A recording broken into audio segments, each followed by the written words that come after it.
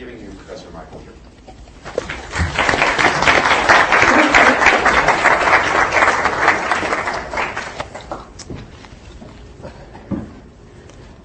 Thank you very much, Robbie. I especially want to thank everybody for not leaving when he mentioned I was a pundit. You can, however, leave if you want. I'm also particularly grateful for the opportunity to be here today and for your attendance. I am going to speak, as Robbie mentioned, on Constitution outside the court. I should just confess at the outset that this is my third speech in 3 days. On Monday, I spoke at Rutgers about the filibuster. On Tuesday, I spoke at the University of North Carolina about the filibuster. And today, as I prepare to speak, you might think I'm about to talk about the filibuster. Well, irony demands that I talk about the filibuster. So I will, but I will not talk about it until near the close of my remarks today. I'll use it as a prime example of the Constitution outside the court. It is certainly one of the most recent manifestations of that important subject. I should also acknowledge at the outset what a particular honor it is to be at what I think is the ideal place to talk about the Constitution outside the court, and that's Princeton University. There's really no better place to talk about the Constitution outside the court. If you want to understand the significance of constitutional activity apart from constitutional adjudication, one needs look no further than what the graduates, students, and faculty at Princeton have done over the years in public service.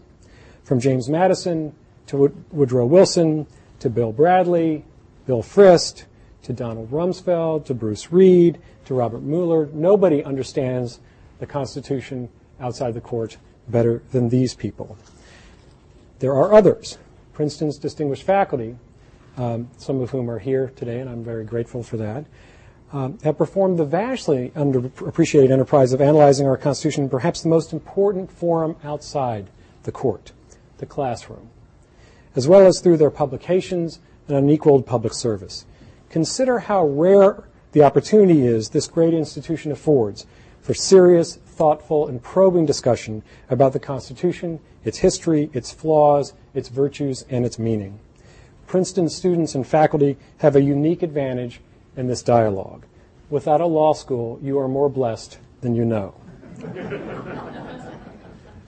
And I see Chris here, and I acknowledge his eminence, and I appreciate his being here. You are able to have a dialogue that is focused less on the narrow realm in which the court operates, but more on the broader, more significant domain in which the American people interact with political leaders in the ongoing process of implementing and understanding our Constitution. The notion that the judiciary, particularly the Supreme Court, is the final arbiter of constitutional meaning is, at least to me, a sad fact of constitutional life. I say sad because it comes at the expense of discounting what I consider to be equally, if not more significant, constitutional activity. Legal scholars are uniquely invested in the legitimacy of the court, or what some have called the cult of the court. They conceive law and politics, at least what we understand as ordinary everyday politics, as two distinct realms. The institution they consider as largely responsible for maintaining this divide is the Supreme Court. They believe that Supreme Court justices are uniquely able to rise above partisanship in ordinary politics to make principled judgments about constitutional interpretation because they're specially trained and insulated from political retaliation against their decisions. Their duty is, in the famous words of William and Mary's own John Marshall, to say what the law is. Legal scholars have less confidence in the ability of members of Congress or even presidents to render principled as opposed to expedient constitutional judgments. They expect politicians, even when confronting constitutional questions, merely to vote their personal policy preferences or to construe the law, including the Constitution, in whatever ways maximize their institutional or self-interest. My purpose today is to make a case for a fundamental shift in perspective in analyzing our Constitution. My purpose is to show how constitutional activity outside the court is more critical, or at least as critical, to establishing constitutional meaning over time as what the courts do. Several issues are pertinent to this objective. The first is to clarify the extent of constitutional decision-making outside the court. It's so vast as to dwarf the constitutional output of the third branch. The second is to develop criteria for evaluating the quality of the constitutional decision-making outside the court. With low expectations about the quality of constitutional deliberation outside the court, legal scholars largely relieve themselves of the necessity of understanding by what means our national leaders formulate constitutional judgments and how well they employ the means for formulating such judgments to shape the content and direction of constitutional law. Third, a critical component left out of almost every effort to construct a coherent account of constitutional law is what I call non-judicial precedent. Few scholars, with the notable exception of my friend Keith Whittington, whom I also see here today, appreciate the significance of presidential and congressional constitutional judgments to the construction of constitutional meaning. I suggest such judgments, which often take the form of historical practices, constitute surprisingly durable precedent. Last but not least, I'll address the relationship between the Constitution outside the court and the Constitution inside the court. In my view, it is the Constitution outside the court that secures in the long run what the Constitution will mean. To begin with, the extensiveness of the constitutional decision-making outside the court is daunting. As any student of constitutional law knows, the Supreme Court cannot and does not reach out to decide all questions of constitutional meaning that it would like to decide. It has to wait for constitutional questions to come to it. Even then, not all matters litigated before the federal courts end up in the Supreme Court, and the court doesn't agree to decide all the questions brought to it. Even in an era of judicial supremacy, as many commentators like to characterize our present period, this means that every question of constitutional law that comes before the court has already been considered elsewhere, and usually by more than one authority, including members of Congress, state authorities, federal authorities, including the president, and federal departments or agencies. Every other question of constitutional law has been left to the discretion of non-judicial authorities. Thus, it should be clear that the court deals with only a tiny fraction of the constitutional questions decided by other authorities. Coming to grips with the extensiveness of the constitutional activity outside the court is one thing. Fewer, I think, ever really do this, though coming to grips with the different means through which national political leaders express and formulate their judgments is quite another. Over time, the court's output seems impressive, but the court actually produces far fewer decisions each year about constitutional law than do either members of Congress or the president. And justices and judges express their opinions about the Constitution through far more restrictive means than members of Congress, presidents, and state officials and legislative officials. Whereas judges and justices express their constitutional opinions primarily in their formal decisions and only occasionally in speeches, articles, and books, state and national political leaders express and formulate their opinions about the Constitution in the extensive domain outside the court through far more diverse media, including but not limited to formal speeches, committee hearings and reports, the congressional record, or records of state legislative proceedings, correspondence, interviews, diaries, campaigns, editorials, articles, and books. Moreover, they, unlike judges and justices, are not restricted in what they may take into account in formulating their constitutional judgments or the people with whom they may consult in shaping their judgments. They become the conduits for a conceivably endless stream of constitutional commentary outside the court by party leaders, public intellectuals, pundits other than me, academics, and interest groups.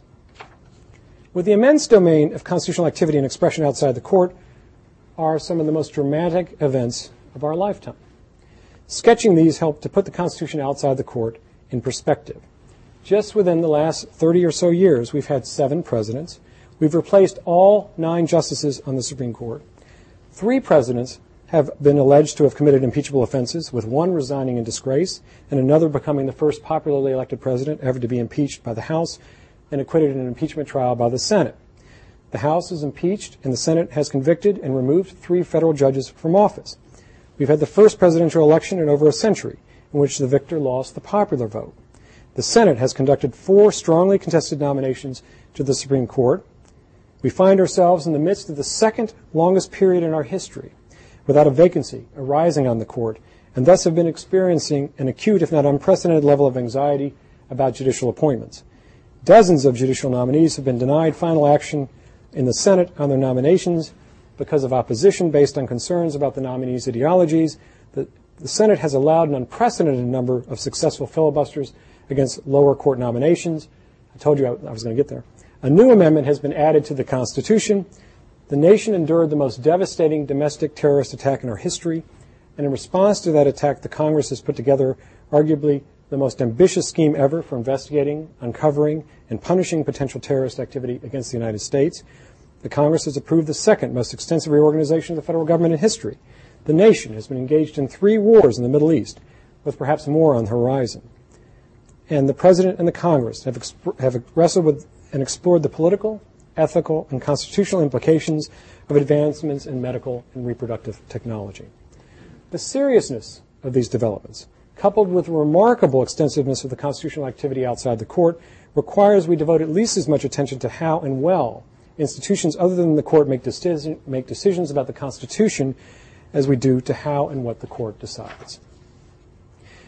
Legal scholars, perhaps like most people, tended to revere the office of the presidency, even when they dislike particular presidents. The reverence is due in part both to the favors that a president may bestow, such as judgeships, and to the fact that the president is the most potentially dangerous official in our legal system because he is unquestionably the most dangerous. Most powerful. They appreciate the unique reserves of expertise on which a president can draw in deliberating on constitutional matters.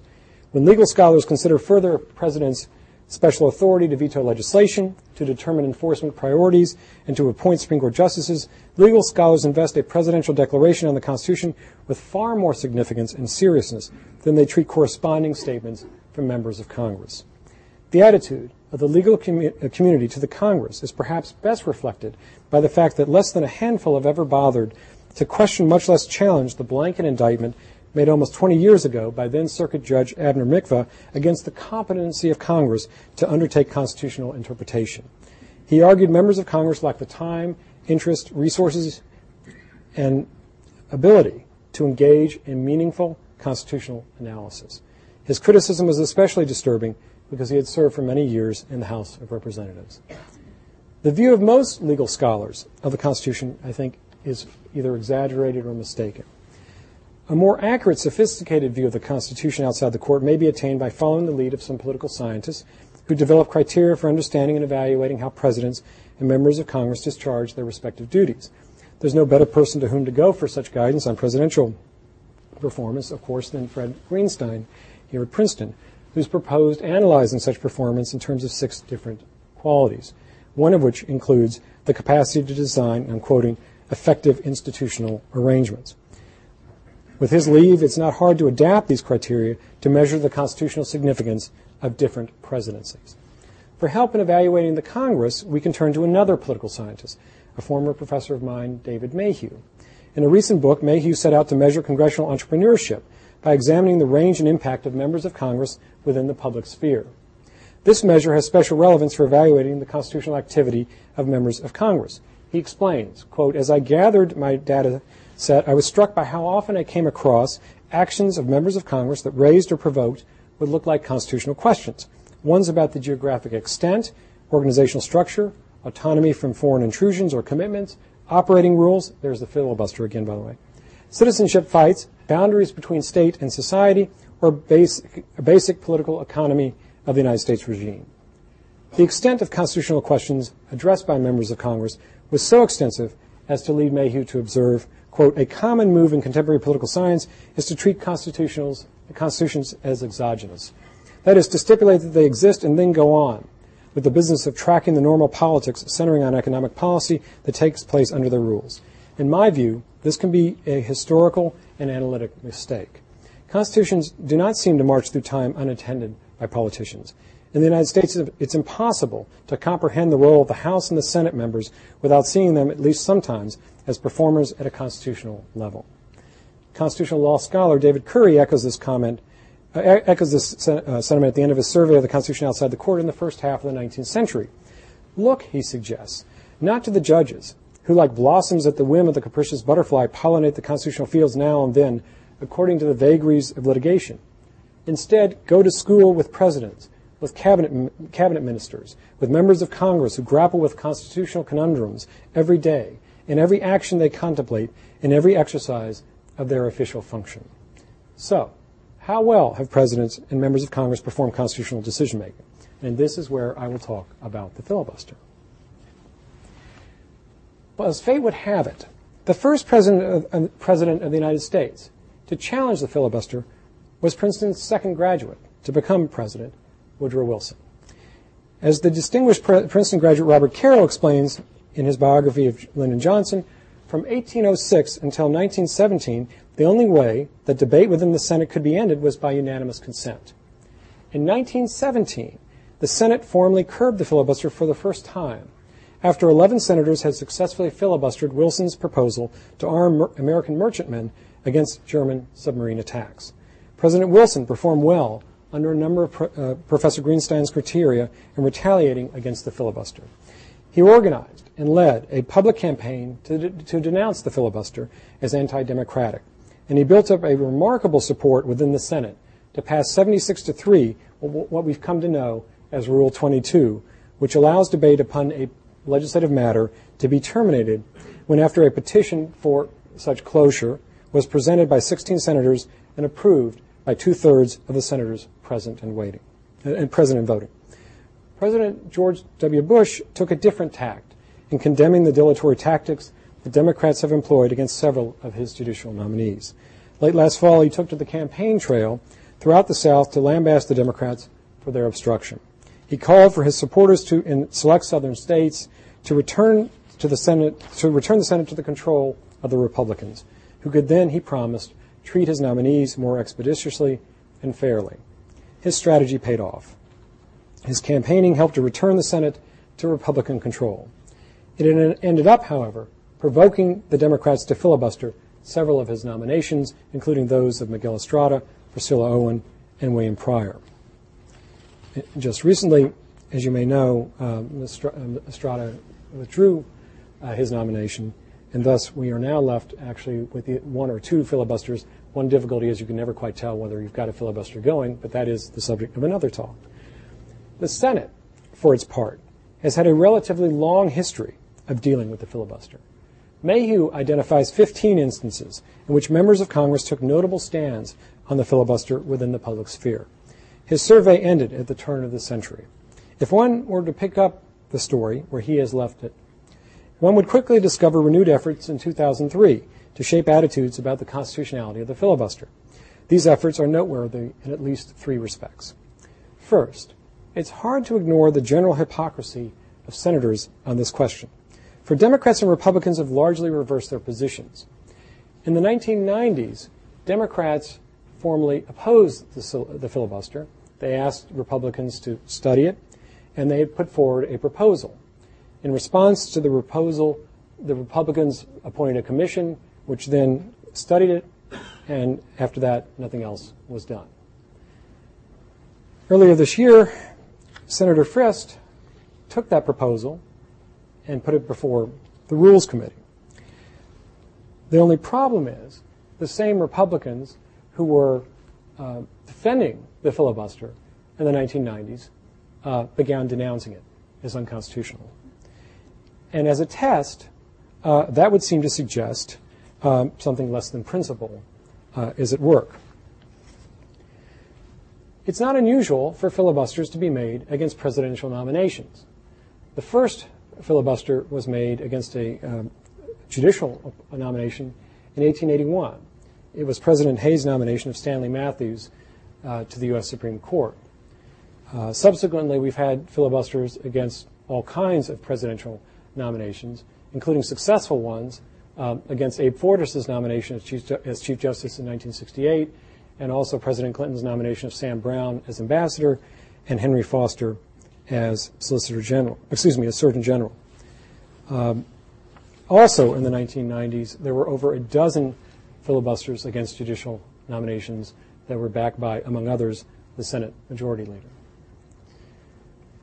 My second response is only a few senators have become seriously involved in the debate over the legitimacy of the filibuster.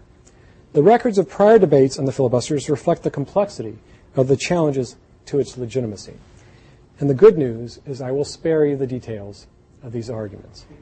I spent 2 hours in my class on Congress under presidency talking about the filibuster, and it looked as if everybody had just been either drinking for hours or had somehow not slept for days or whatever. So I've decided that it's not something I'd rather do, at least when I'm a visitor. The problem with these arguments is, of course, they're not just complex, they really don't lend themselves easily to sound bites or to popular understanding. Besides the majority leader, only a few other Republicans have been actively involved in openly condemning the filibuster. They include John Cornyn from Texas, who once served on the Texas Supreme Court with one of the nominees who's being filibustered, and Trent Lott as chair of the Rules Committee. On the Democratic side, Tom Daschle, Christopher Dodd, Robert Byrd, and Charles Schumer have spoken at length publicly in defense of the filibuster. In fact, I was at a hearing in which Trent Lott took some delight in quoting from Tom Daschle when he was minority leader and opposing the filibuster, to which Daschle then responded with a defense of the filibuster based on quotes from Trent Lott. That is generally what we call a stalemate. The problem is that with so few filibusters front and center on the question, it should not be surprising that the challenge to the filibuster has not fared so well. Third, the debate over the filibuster may tell us something significant about the institutional safeguards within the Senate for ensuring the quality of constitutional discourse. I suggest one of those safeguards is, in fact, the Senate's rules. Rule 22 allows a filibuster, bizarrely enough, to a motion to amend Rule 22, a filibuster which may be ended only if a supermajority of at least two-thirds of the Senate vote to invoke cloture. Now, that's it. That's as technical as I get, just recounting that rule to you. This is not an impossible hurdle to meet, as the cloture rule has been amended several times in accordance with the rules of the Senate. Yet no supermajority appears ready today to amend Rule 22 for whatever reason. It is possible that Rule 22 is designed to protect the institution of the Senate itself from expedient constitutional challenges or from expedient constitutional challenges by conditioning a change on arguments with widespread bipartisan consensus. The rules are designed to encourage arguments made in the best interest of the institution, not just those of the majority party that are good for only one day only.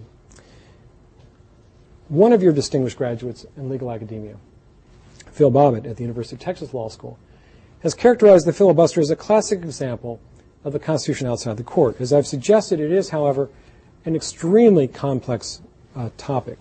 What most people know about the filibuster is based on the filibuster employed near the end of the film by yet another Princeton graduate, Jimmy Stewart, in Mr. Smith Goes to Washington. I will also tell you that seems to be the case in the United States Senate. There are many people who don't understand the rules and not even clear about what the rules for the filibuster are. I was at a hearing at which Senator Dodd and Senator Lott and even Senator Daschle did not know and could not remember whether the Senate actually votes on the rules. I said I didn't think the Senate ever votes on the rules at the outset of a session, and then they started disagreeing with each other as to whether or not that happens. And I at least said, well, that tells me that it's not a very memorable thing. And that might be pertinent to the situation that's currently in front of the Senate. It's also not clear why, as a policy matter, the filibuster is a sensible thing. I mean, why is endless debate necessarily a good thing? The typical defense of the filibuster is that it encourages consensus, it promotes stability within the Senate. Nevertheless, every effort to amend the filibuster has been when it's been successful in accordance with the rules.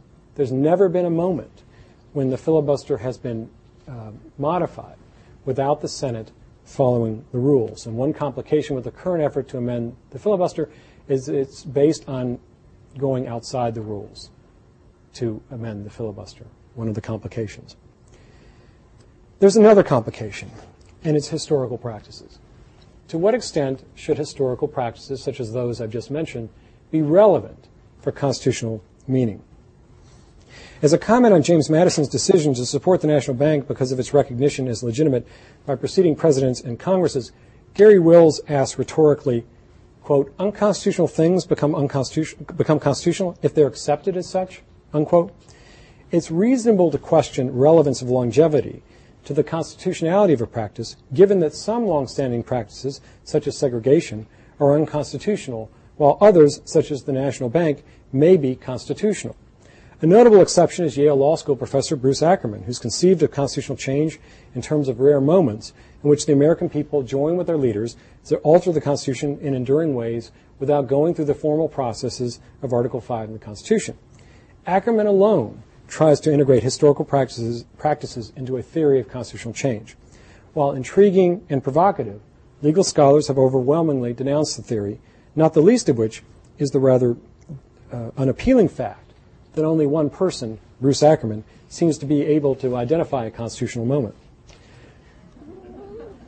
The deficiencies of Ackerman's theory should not lead us to ignore the reasonableness of his objective. He's recognized the constitutional theory, if it's to be a comprehensive account of how constitutional law is made and ought to be made, has to explain the relevance of historical practices. This quest requires us to consider whether there's anything in our national political process that corresponds to judicial precedent. The question is whether there's such a thing as non-judicial precedent to which political authorities, if not courts, ought to defer. I want to suggest briefly there is such a thing as non-judicial precedent and show how it helps. Yes, I'm coming back to it. How it helps to clarify the constitutionality of the filibuster. First, as a descriptive matter, there's no doubt at all there's such a thing as non-judicial precedent. For more than 2 centuries, the Supreme Court has recognized the relevance of historical practices for determining the legitimacy of some constitutional actions. Presidents and members of Congress have repeatedly recognized the potential and significance of their and their predecessors' actions and judgments as precedents. George Washington consulted early and often with Madison about how he should proceed as president because he understood that what he did as the nation's first chief executive would establish precedents for subsequent presidents. Senators have also recognized that the historical practices within their own institution effectively establish precedents. These precedents include constitutional judgments on a wide range of substantive and procedural matters. Recall that the vast majority of what members of Congress decide are either not subject to judicial review or are subject to judicial review under such a deferential standard that it is effectively meaningless.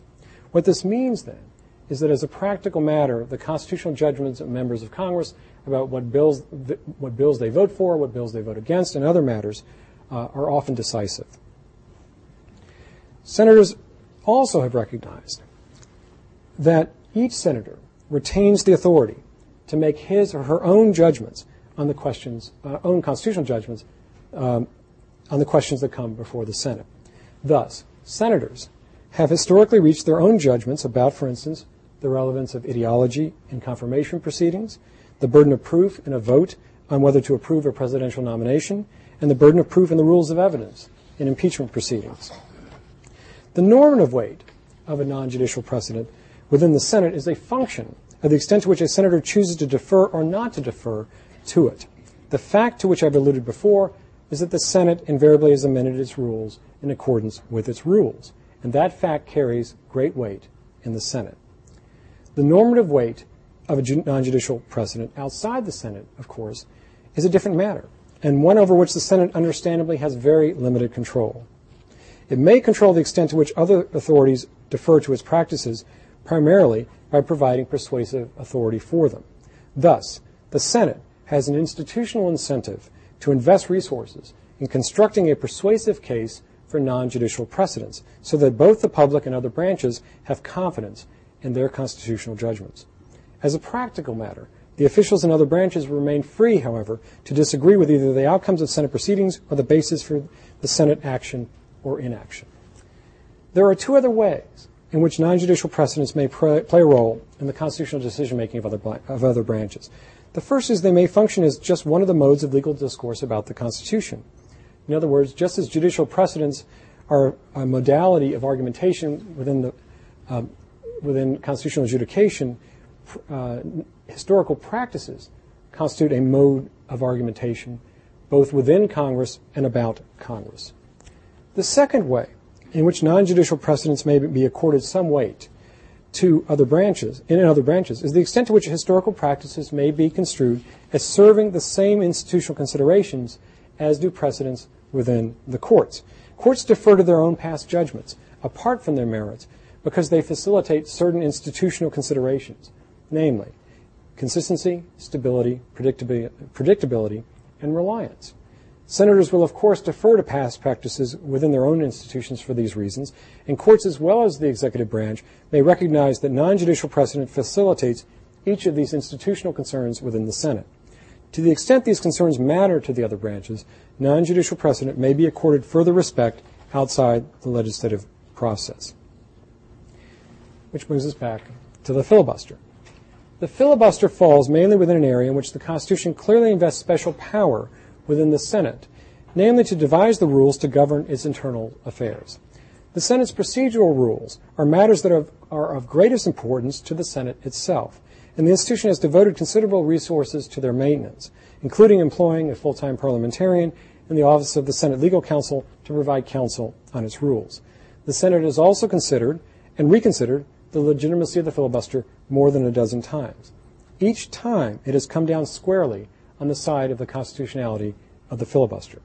If a court were to do this repeatedly, we would be inclined to think overruling itself on the matter in question was not just becoming increasingly difficult, it would appear to be coming close to the point of achieving closure on the matter. There's no reason to think differently about the Senate's posture on an issue it has repeatedly embraced. As a practical matter, none of this means the filibuster is immune to amendment. There's always the option of amending Rule 22 in accordance with the rules, a past course which, as I've said, has worked and produced modifications to Rule 22. Even apart from challenging the filibuster on constitutional grounds, a senator could question the coherence of the policy of maintaining the filibuster as it is. In the meantime, the starting point for any discussion of the merits of the filibuster is not a blank slate. The Senate's historic practices constitute a serious obstacle to its dismantlement. They effectively create a contestable presumption of legitimacy. The fact that this presumption is still intact demonstrates in underappreciated ways how entrenchment, thought to be an impediment to the filibuster, is actually a feature of the legislative process. Now, talking about the filibuster leads to a final theme, which I'll just discuss briefly, and that's the relationship between the Constitution outside the court and the Constitution inside the court. There are a number of ways in which this relationship is apparent. The first is rather obvious, and that is that the Constitution itself defines the jurisdiction and even the power of the federal courts, including the Supreme Court. There is no constitutional law without the Constitution. It's just that simple. The second way in which the Constitution outside the court matters is that the President and Congress the President and the Senate are instrumental in making decisions about judicial appointments. This is not news. There's nothing new about this. Throughout our history, presidents have taken these matters very seriously, with the sole exception of Ulysses Grant. And I'm always amazed over the fact that he had offered the Chief Justiceship to 8 different people before somebody actually finally took it. Things have changed now. I expect usually I only have to offer it to one person. With regard to lower court appointments, presidents have also taken those seriously as well. And here they've taken ideology very much into account. They've taken into account the composition and direction of the federal courts. The Senate, too, has taken its responsibility in this realm quite seriously. And so the Senate has also determined that it has a say, or ought to have a say, in deciding who serves as a federal judge. What this has led to is one of two things. It's led to either a lot of conflict or it's led to some accommodation. Every era is defined by its mixture of accommodation and conflict over judicial appointments. But in the end, the federal courts, and particularly the Supreme Court, are what the President and the Senate make it. Third, Congress and the presidency are essential for backing various judgments made by the Supreme Court. One common example cited in this instance is Brown versus Board of Education. Doesn't take a historian to know about the resistance to Brown when it came down. But it appears as if that to the extent Brown was ever realized, and some would argue it's not ever been realized, but to the extent it ever was realized, it only occurred once Congress and the presidency fell behind it. And so there are many instances in which the court, in which Congress and the presidency are essential for ensuring that the judgments of the court are not just respected, but in fact secured. There is yet another way in which Congress and the presidency influence what the court does, and that is that they also legitimize particular attitudes and approaches to constitutional interpretation. And by that I mean that a particular approach, such as original understanding, is not made legitimate, I think, because a particular justice uses it. That is an example of it. And I suppose that might be pertinent to its legitimacy. But it becomes legitimate precisely because presidents and senators choose to make that a relevant basis for evaluating future appointments to either the lower courts or to the Supreme Court. Take, for example, the 1980s. Why was original understanding so important in the 1980s? Well, one reason it was important in the 1980s was not because there were a lot of judges deciding cases on the basis of original understanding. It's because the president and a number of Republican senators were citing original understanding as an essential feature, perhaps the indispensable basis for making constitutional decisions.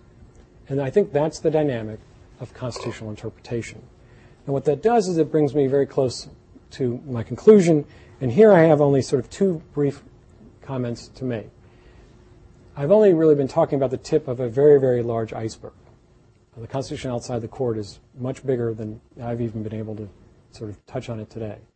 And so I just want to mention two brief examples of the Constitution outside the court and its relevance for today. The first actually was apparent from today's news, if you look at the headlines today. And that is the Supreme Court agreed to hear the case of the Pledge of Allegiance. Now, you would say, how in the world does that at all show anything about the Constitution outside the court? Well, what we know about the case involving the constitutionality of the Pledge of Allegiance is that 8 justices will decide it. And with 8 justices deciding the case, the lower court decision striking down the Pledge of Allegiance will be affirmed if the court splits 4-4, as is quite likely. You've got to be able to find 5 justices who would uphold the pledge, and that's 5 justices without Justice Scalia. The reason you don't have Justice Scalia is because he recused himself. And the reason he recused himself is because he gave a speech when a judge when a lower court first struck down this policy, and it was a speech in which he was critical of what the lower court had done. And he therefore recused himself. So we've got 8 justices because of commentary on the Supreme Court outside the court. The second example is our own discourse. It has to do with the purpose of constitutional scholarship. And here I want to comment to some extent on some recent developments in confirmation hearings. Not long ago, Michael McConnell, formerly of the University of Chicago Law School and more recently the University of Utah Law School, was confirmed for a seat on the U.S. Court of Appeals for the 10th Circuit. In his confirmation hearings, Judge McConnell, he later gets confirmed, Judge McConnell suggested that Judge McConnell was in fact confronted with some of his writings, particular writings in which he had been very critical of Roe versus Wade. And so he had to account for those writings and at the same time take a position that would accord with or somehow allow him to be acceptable to the majority in the Senate, which at that time happened to be Democrats. And what Judge McConnell said was a couple things. He first said that, well, some of that criticism was tongue-in-cheek. And then he said some of that criticism was also just merely there to be provocative. In case you don't know it, a lot of what law professors do is done for no better purpose than to be provocative. And so I'm sorry if I failed in that regard today. But that was news to me. I didn't know that's what constitutional scholars were supposed to do. But the reason it becomes important is because it makes us wonder why it is people are then writing about the Constitution. What significance should we attach to such constitutional commentary? In Judge McConnell's case, I think it's fair to say that a major reason why he was chosen for a judicial appointment was his writings. Even if he wasn't fully serious all the time, even if he was merely trying to be provocative, his writings were a major reason for his appointment. Yet we're left with the difficulty of having to deal with the possibility that if we're a court or if we're members of Congress and we're reading somebody's scholarship, we have to wonder, okay, is this something on which we can rely? Or is this something which he was merely or she was merely trying to be provocative? What do we make of this piece in the Harvard Law Review or whatever? What sense do we give to it? Now, I suppose you could say, well, all you've got to do then is just be skeptical of everything you read in a law review article, sort of take it on its merits. Fair enough. But when you read them, they appear to be at least attempting to be meritorious arguments. And the other danger, of course, the other problem is that people oftentimes will gravitate towards the articles which support their positions, even if they aren't either serious or comprehensive, which leads us back with the basic problem of what do we do with this scholarship? Scholars typically, at least I thought, had two purposes in writing, besides getting tenure, I should say. The first was to speak the truth, however they saw it, so let the chips fall where they may. The second was to speak truth to power. Both of those seem to me to be perfectly legitimate grounds on which to then sort of evaluate a piece of scholarship. Yet the difficulty we've got is if Judge McConnell is right, then we find ourselves in a quandary. We don't know what to take serious. We don't know when somebody's perhaps being serious or not serious, when somebody's perhaps just trying to be provocative, when they're not trying to be provocative. But I think the bigger problem is that we are also going to have to recognize that neutrality in constitutional scholarship is evaporating. People, as I said, tend to gravitate towards the articles that tend to support their positions. It's just that simple. People are either accepted because they've said certain things or rejected because they've said certain things. And so the question on which I want to close is whether or not it is possible to talk today about what neutral criteria for evaluating constitutional arguments outside the court. And I leave that question hanging because I'll spend much of the rest of my career trying to answer that. Thanks.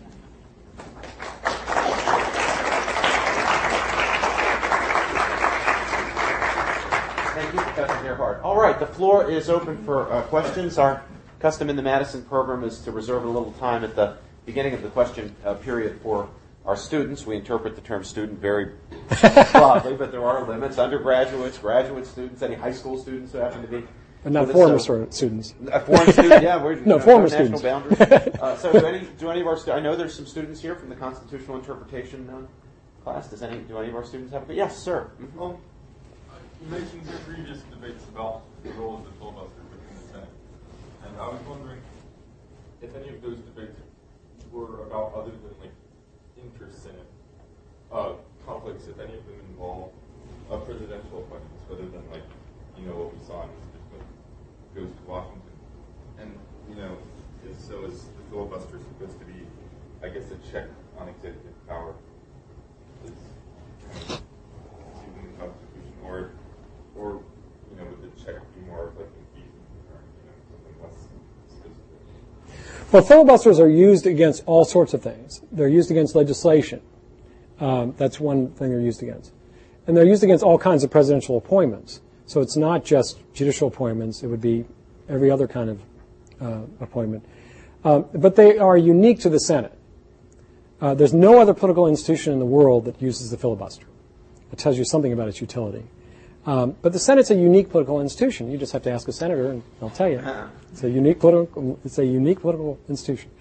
A lot of people think the filibuster exists, as you just suggested in your question, as a check, particularly on presidential power, and it's a check that is thought to be important for the sake of allowing a significant minority to be heard.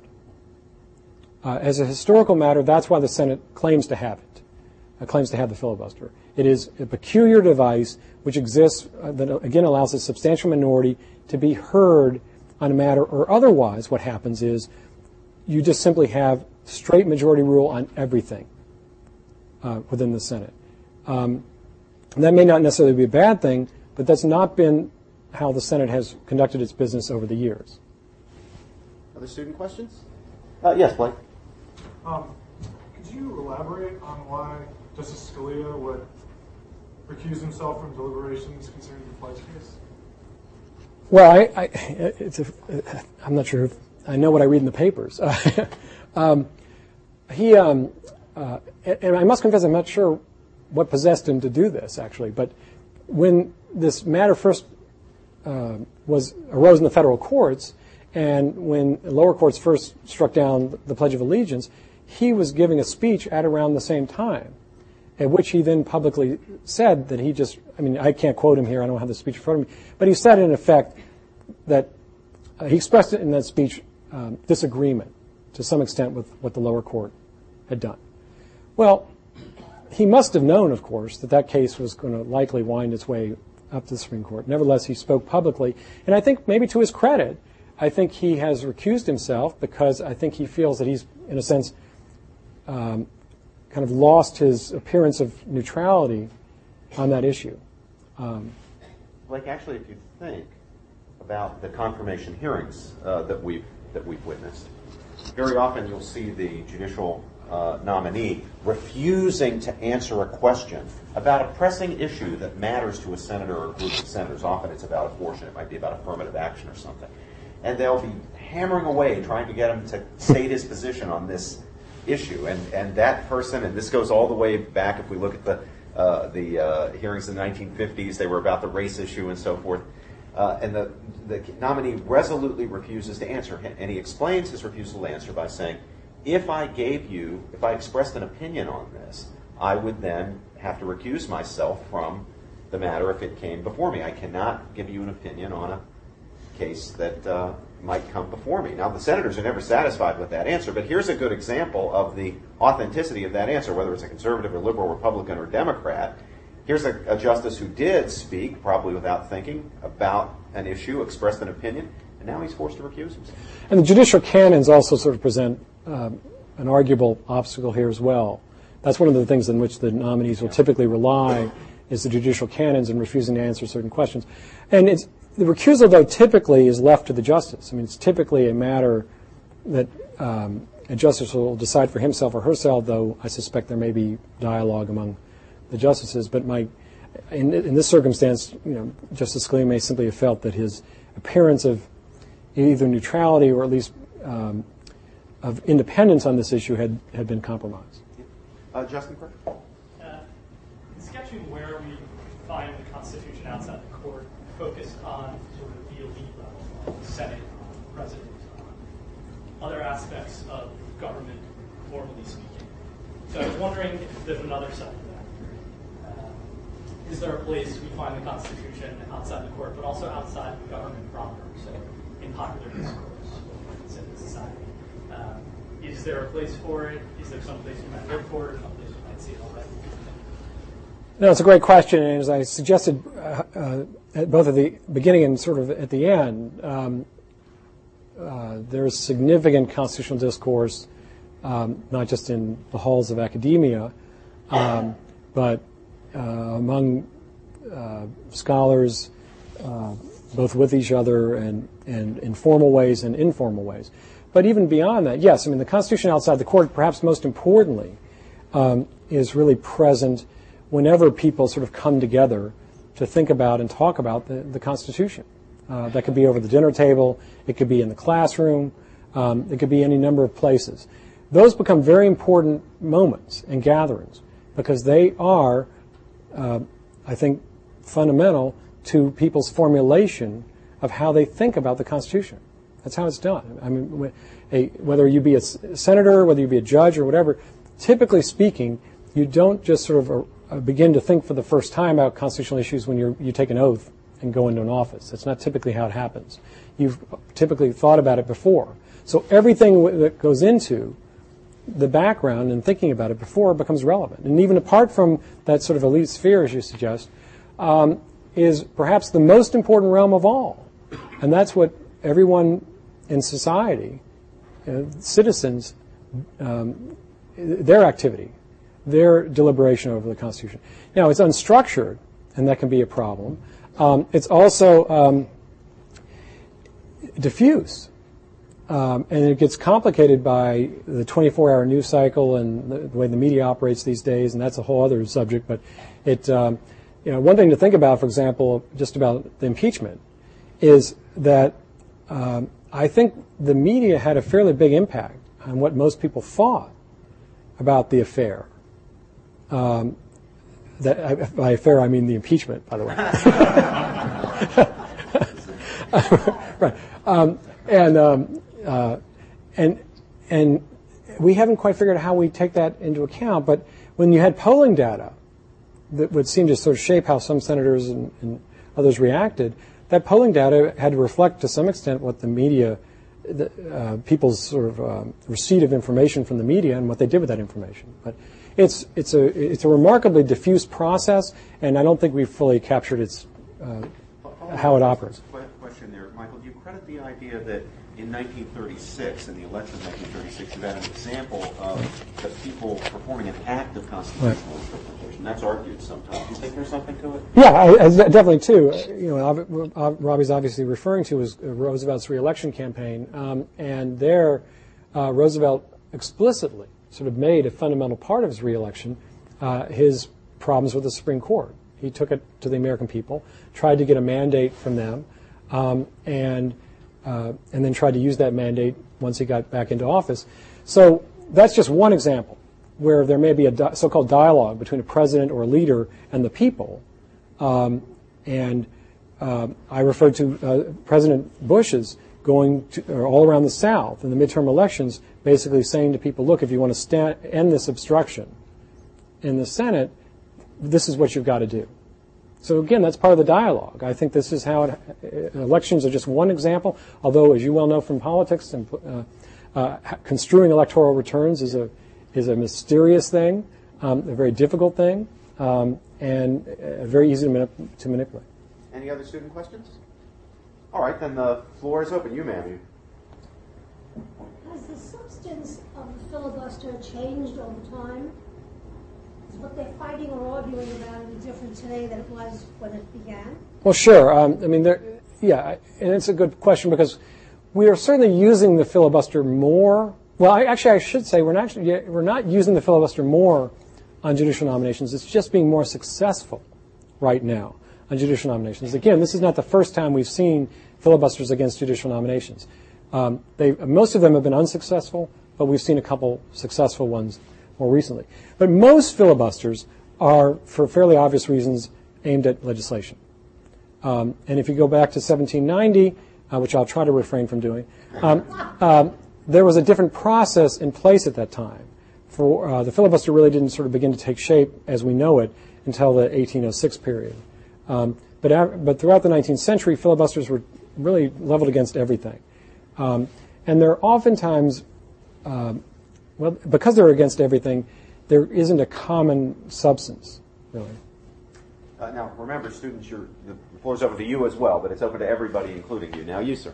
I'd like to go back to Justice Scalia. Can you speak up a little? I'd like to go back to Justice Scalia. He's given no explanation as to why he's recused himself. Fair enough. It's speculation, but I see that as having wider ramifications. My recollection is that Justice Scalia would be the first justice to recuse himself because of a speech that he made to a religious organization. And my recollection of the speech was that he was being both ironic and sarcastic when he made comments about what he felt was just an absurd opinion. And the reason I say that is that what Professor George brought up about the questioning by the committee of the judicial nominee, what is your position on abortion? And they say that case may become conforming. And then they revert to looking at the writings of the individual in that area. And it would appear that what Scalia did is to go outside the court for the Constitution and make a decision to recuse himself, not mandatory, and open the door to those members of the committees that now say, we understand that you do not wish to address it now, but you have addressed it in the past. An issue similar to what Scalia said, assume that a judicial nominee used the same comments in his speech.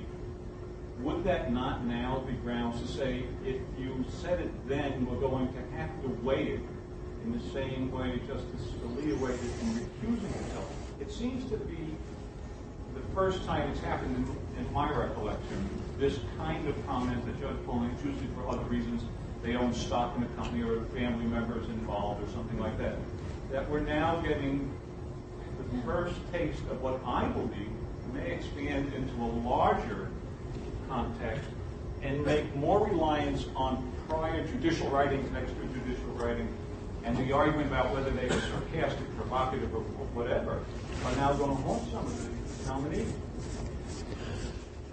Well, I don't know whether it's going to become a larger problem or not. My sense is that it would not, and maybe this is sort of a reflection of my naivete. I think that, based on my meager experience, Supreme Court justices tend to be pretty sophisticated people, and they tend to sort of have a pretty good idea of how to talk publicly, when to talk publicly, and so on and so forth. They're actually sometimes very adept at saying before discussion, okay, this, making sure there's no media around and things like that. And so I think maybe Robbie's right. It could be this is just a rare instance in which a justice, for whatever reason, didn't, may have said something off the cuff and then ended up realizing it was a mistake. But I don't know. I don't know. And some days I'm sure Justice Scalia or his papers will clarify this for us. But in any event, I think this is something that is totally within the ability of the justices to control. And certainly having seen this example, my guess is they'll learn from it. It is, by the way, another example of precedent outside the court. May mean the appointment of fewer law professors, because law professors accumulate writings. Well, that's already happening, yeah. Right. Yes, Professor Hirsch. Fewer law professors. That's a social good, right? Now we know what Justice Scalia is really up to. Let's say that what you've been talking about here, a focus on the Constitution outside the courts, becomes more and more the subject of discussion, scholarship, things like that. My question is, to what extent that would undercut the authority of law professors to talk authoritatively about the Constitution? I don't mean participating in this. Maybe the other way to say it is, if we're talking about rhetoric, political rhetoric outside of the court among common people, and if we're talking about institutional relationships, doesn't this empower a whole lot of other people who might be better trained and thought more thoroughly about these institutional relationships than law professors? And let me just put it another way, and maybe a less adversarial way. Should we be training law students differently if we want this to become a major feature of thinking about it? And I'm sorry, and this is what? The Constitution outside the courts. Okay. Should they be taught a lot more history? Sure. Okay. Training to be different? Well, the training ought to be different for 1,000 reasons, none of which really have to do with the Constitution outside the court, but that is another question. I think that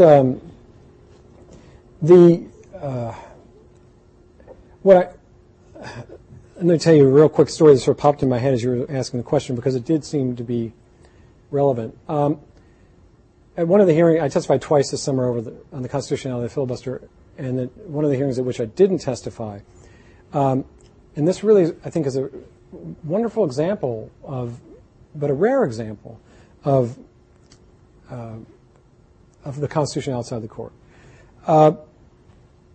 There was a hearing that was designed to test the constitutionality of the holds, of holds in the legislative process.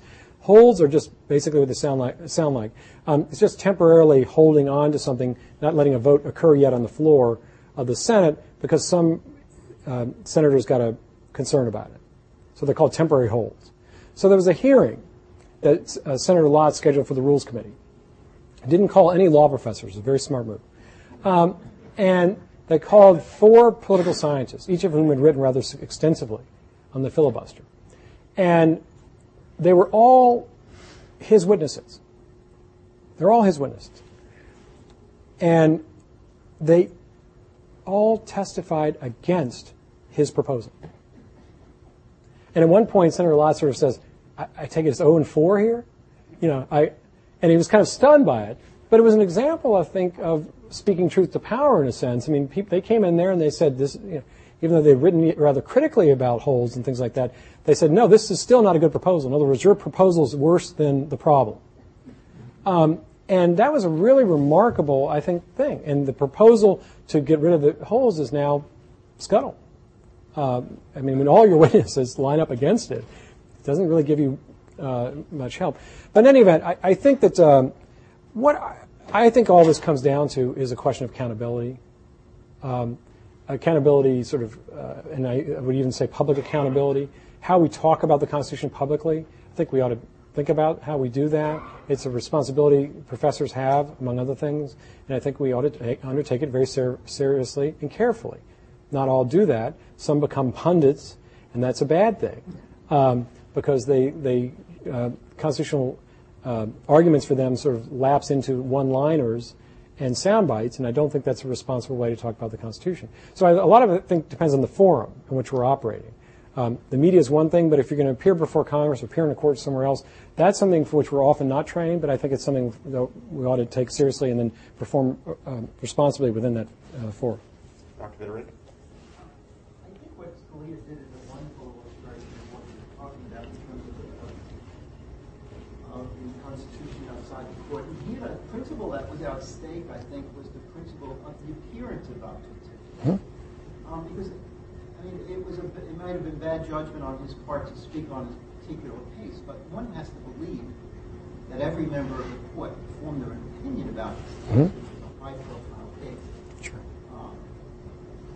Very soon after the case came down and was taken to the next level.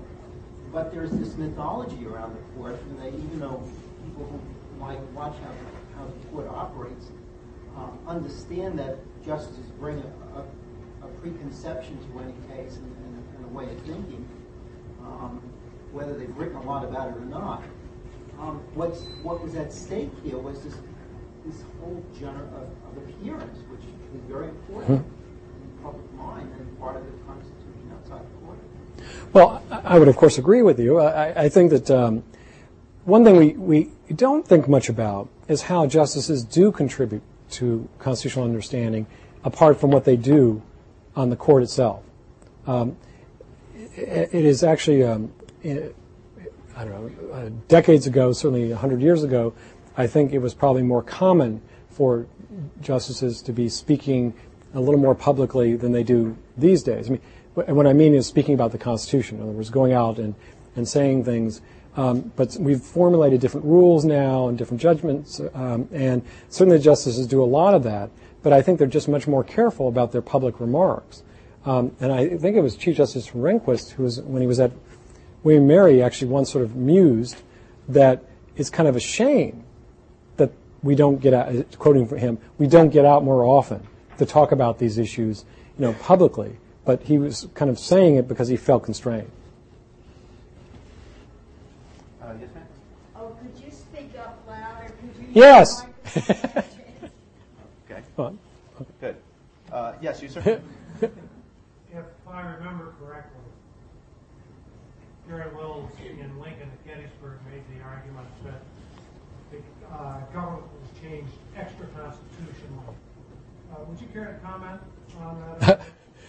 Sure. Well, as you may know, Dan Farber's got a great book out right now called Lincoln's Constitution. Dan's a terrific constitutional scholar, and that's a great book. Very thoughtful. And I think that one of the things I didn't talk about, perhaps should have talked about, was Constitution in time of war. That is certainly one of the most significant,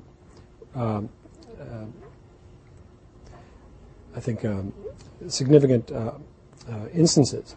in which the Constitution is really tested outside the courts. We typically don't expect courts, and courts typically have not interfered with the decision-making of presidents and Congress in the time of war.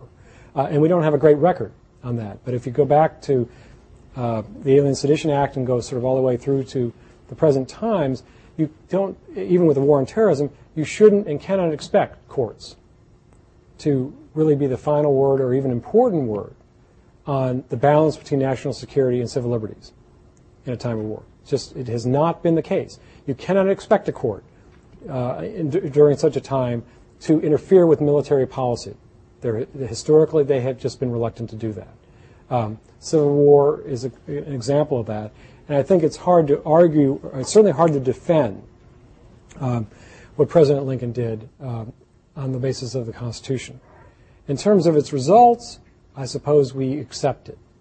But it may be telling that no other president has ever looked to what Lincoln did, at least in some areas, as precedent to follow. And I think that's their judgment on the legitimacy of what he did. Michael, if I could follow that one up, do you have a view on Lincoln's own understanding of the posture that the executive ought to take when it fundamentally disagrees with a Supreme Court decision? Of course, I'm speaking of his reaction to Dred Scott in the first inaugural address. Yeah, no, it's great, and I've kind of alluded to it quite obliquely in talking about presidents and senators and how they approach judicial selection. President Lincoln's position was, in fact, he even went back earlier in his career, to basically suggest that Dred Scott was illegitimate from the day it was decided. He never even spoke the words after sort of about 1857 or so, and he essentially took the position that the president was entitled to have, by virtue of his own oath, to simply take a different stand on the constitutional question. In other words, he could take a principled stand on the matter of whether or not slavery itself was constitutional. And so he relegated Dred Scott, the decision, really to the side. He never felt bound by it. He basically said, I think it's binding on its facts, but beyond its facts, it's not. I think almost every president after that, if not before, agrees with the logic of what he did. And so every president, I think, only agrees with a Supreme Court decision or feels bound to the extent that they actually agree with its merits. They don't simply follow them unless they are the party to the case. And whether it be Roe v. Wade, whether it be Dred Scott, it is quite common for presidents to disagree openly and candidly with Supreme Court decisions and even say, I'm going to make appointments to the contrary. And Lincoln did that. And I think every president has sort of followed suit. Professor Esberger. I wonder what lesson, if you think we should draw from your story about the filibuster with regard to Ad Vicma's assessment of the comparative competence of Congress and the parties interpreted. Because on the one hand, it's a great illustration of how any court-centered view of constitutional law and constitutional interpretation is incomplete. On the other hand, it doesn't necessarily show Congress acting in as deliberative a manner as one would hope. You hear stories about national complicated rules. Well, you're right. I think that we, I draw a number of different lessons from it. The first is that I think that a lot depends on whether or not, a lot depends on sort of the political salience of the issue. The more a political salience an issue has, then I think you could expect people to take a little more attention, devote a little more time to it. That's generally the case within the Senate. So I think we can take some heart from that fact. Secondly, on the filibuster, there was a lot that actually occurred on the filibuster that deviates from normal practice, and this was itself a little bizarre. For example, it's not unusual in the Senate to ask the Congressional Research Service or even the Senate Office of Legal Counsel to give you some advice or background work on this, and senators didn't do that. So instead, they relied on sort of the hasty work of their staffs, which were oftentimes result-driven and not very helpful. So they actually they made a decision to forgo some of their institutional support that I think would have helped inform their judgment better. The other thing that was a real problem with the filibuster, I think, was the hastiness with which all this came down. There were like 3 or 4 hearings in a 2-month period, and that's not a recipe for a great deal of success if what you're looking for is a high-level discussion. And I suppose the critical lesson I draw is that change tends to result from considered judgment. And the lack of change tends to result from these more expedient, sort of hasty decisions that we saw with the filibuster. So in other words, if you're going to see the filibuster change, it will likely change as a result of more careful, deliberate judgment that will bring people together. In a circumstance that we saw, it may just be as well that we didn't see change occur because the level of debate was not terribly good. And people might have known that. The senators actually might have known that, and therefore that might have colored or dictated to some extent what they did. In other words, they knew they weren't going to be successful, so they didn't devote that much time to it. Was your hand up, sir? I just wanted to ask what you think the implications or ramifications of a 4-4 vote on this. The question is, what are the ramifications of a 4-4 vote if it comes to that in the pledge? Well, what happened? Well, there are a couple things that will happen. One is, of course, technically what happens is that affirms the lower court judgment. However, if we've got a 4-4 vote, that in a sense keeps the issue alive for the Supreme Court. And I think it then becomes an issue for the next election. And you may rest assured it will be an issue for the next election. And whoever the Democratic nominee is, I can tell you this right now, thinks the Ninth Circuit screwed up. Yeah. And how Machiavellian do you think? Yes, sir.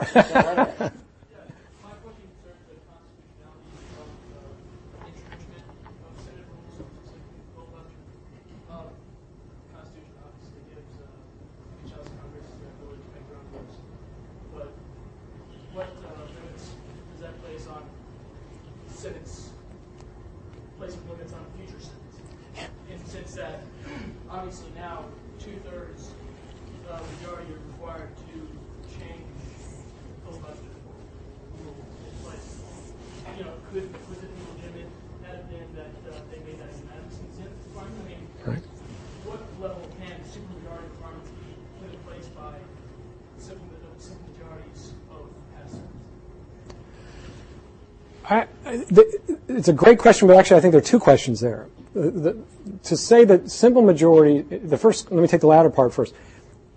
Could a simple majority adopt a supermajority requirement? That's the latter part of your statement. That's not what's happened with the filibuster, so I want to sort of leave that aside a little bit. That is what happened, by the way, with the House. When the House adopted a rule requiring a supermajority vote for tax increases, and it adopted that as a procedural rule. I think that would seem, for a variety of reasons, perhaps to be illegitimate because really from the preconditions, that is to say, the conditions under which it operated, would seem to be a problem. Although in the House, a majority has the entitlement to make rules. So under the House rules, that it would appear to be legitimate. But let me sort of go to the bigger question of entrenchment. It is a huge, complex matter. And I will try and cut to the chase on it, but we can talk about it a little bit later. The question is whether or not it is legitimate for a supermajority within the House at one point in time to adopt a rule that somehow makes it more difficult for a subsequent Senate, particularly a majority within a subsequent Senate, to change that rule. It's a very complex thing. I think it turns, at least in my opinion, on this peculiar structure of the Senate. If you know about and I'm sure you do, the structure of the Senate, 1/3 of the Senate is up for re-election every 2 years, which means at the outset of a legislative session, you've got 2/3 carrying over their terms and only 1/3 that's sworn in to new terms. So here's the problem in the Senate.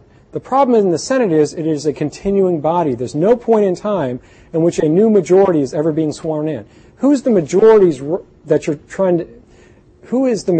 at the outset of a session that you're trying to vindicate? That's the problem in the Senate. With every other legislative body, such as the House, it's not a problem because everybody in the House runs for re-election every 2 years. And so at the outset of each session, everybody's sworn in. And you've got a clear new majority there. But in the Senate, you've only got a third being sworn in at the outset of a session. And according to the Constitution, a quorum is a majority of the Senate, so the third has no entitlement, no constitutional entitlement to anything within the Senate. And therefore, you've got this peculiar structure in the Senate. No other political body operates quite this way. And that's why the Senate has always viewed itself as a continuing body. And so there's never a moment at which you could point to a new majority coming into power that could then claim an entitlement to change the rules. Anyway, that's the circumstance. Yes, sir. To go back to Dred Scott for a moment, while Lincoln did not feel obligated to follow Dred Scott's decision, it seems to me that every judicial nominee in the past 2 or 3 years has said, no matter what I've written about Roe v. Wade, that's the law of the land and I will follow it. Can we assume that they will, or... The presidents? No, judges, lower court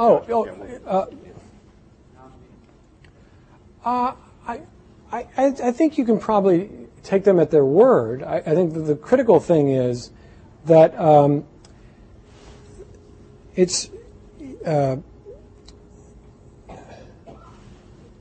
let me answer it with a question, because that's what law professors do. There was a moment earlier this year, the Republicans are trying to think of a way to break the logjam in the Senate. And they thought of the following way to try and do it. They said to Democrats, well, don't you agree that all lower court judges are obliged to follow precedent? And given that fact, why don't we then just all defer to each other's lower court nominees? Doesn't matter who they are. We just defer to them because they're all bound by precedent. I don't know a single senator that would agree to that. Now, the question I would open up to everybody here is, would you agree to that? Do you think it's possible that would you just defer to the nominee without ever knowing anything else about the person? I think the short answer to that question typically is no, and the reason is that the law, unfortunately, is often open to more than one interpretation, and the critical question is, what is the approach that somebody's taking to interpreting the law in question? And one wants to know what that approach is. But I think to go directly suppose we had a Supreme Court nominee who said the same thing. Right. Well, you're saying a Supreme Court nominee who says, I'm bound by Roe v. Wade and I'm not going to, it'd be a very strange circumstance, but I think that one reason for that is because there is, as you say, a norm that applies to lower courts that doesn't apply to the Supreme Court. Lower courts are typically bound, as you say, by precedent. And the Supreme Court justices are not typically bound by precedent. I think typically, that's why I said at the outset, I think you can typically take somebody at his word if of course he's obliged really to follow Supreme Court precedent, regardless of whether he agrees with it or not. That much I think is clear. I'm just saying senators think there's enough flex in the system of interpretation that they are reluctant to just simply take that statement as sort of indicating anything reliable about what the person would do in a close case. Yeah, I can't think of anything in Lincoln that would have encouraged lower court judges to disregard a Supreme Court precedent. Now, plainly, Lincoln did not feel that the executive branch as a coordinated branch was bound, and from his actions, we can assume he didn't believe that Congress, as a coordinated branch, was bound. But I don't think there's anything that we can find, maybe Chris, do you know, where he was actually encouraging lower court judges not to abide by precedent? Yeah.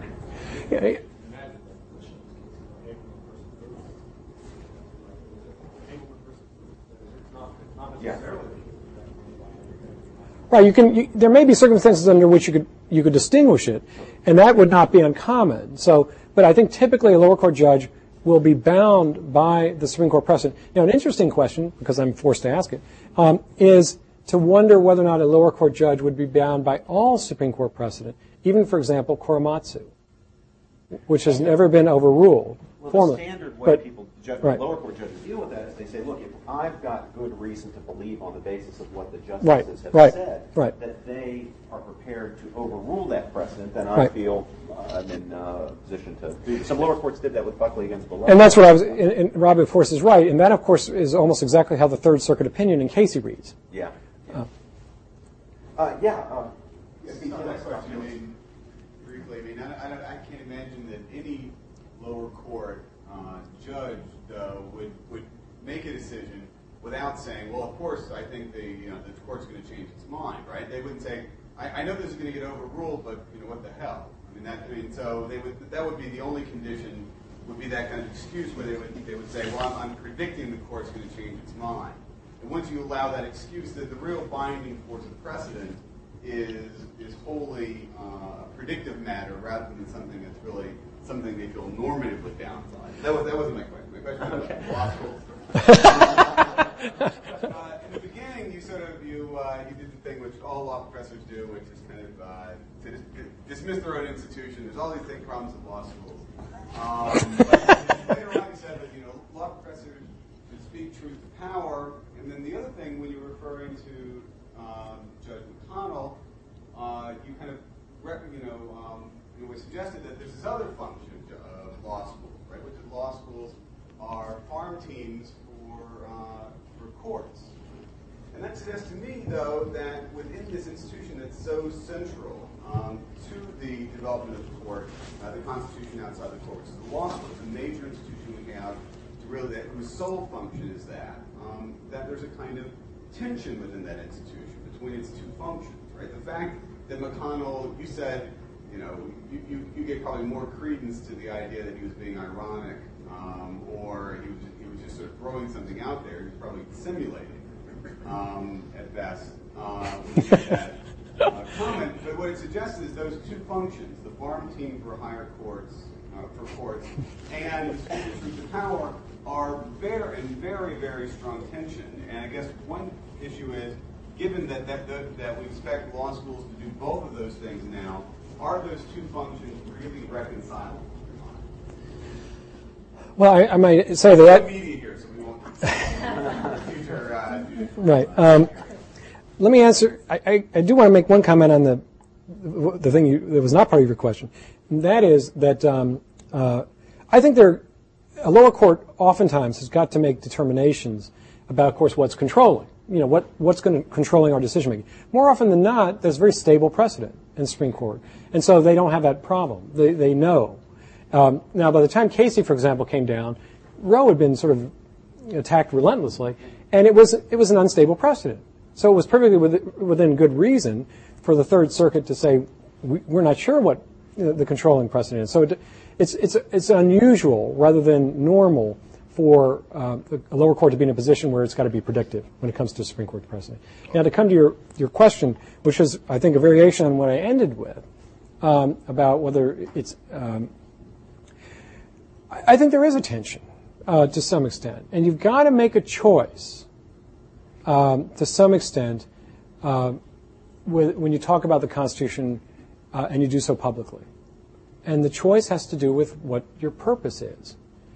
If your purpose is to help yourself, self-aggrandizement, then I think you end up being, you sort of buy into that farm team model that you just mentioned.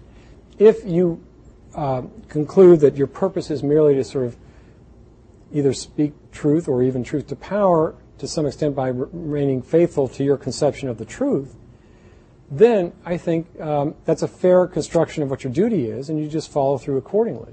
But partly what I wanted to do is to raise kind of a spotlight on the fact that professors, not just law professors, have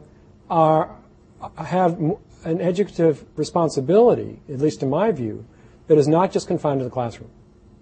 We speak, all of us speak, in fora beyond just the classroom about public matters. And so I wanted to call attention to what duties do we have when we do that. But few of us speak as well as Professor Michael Gerhardt. Thank you. I asked you to join me.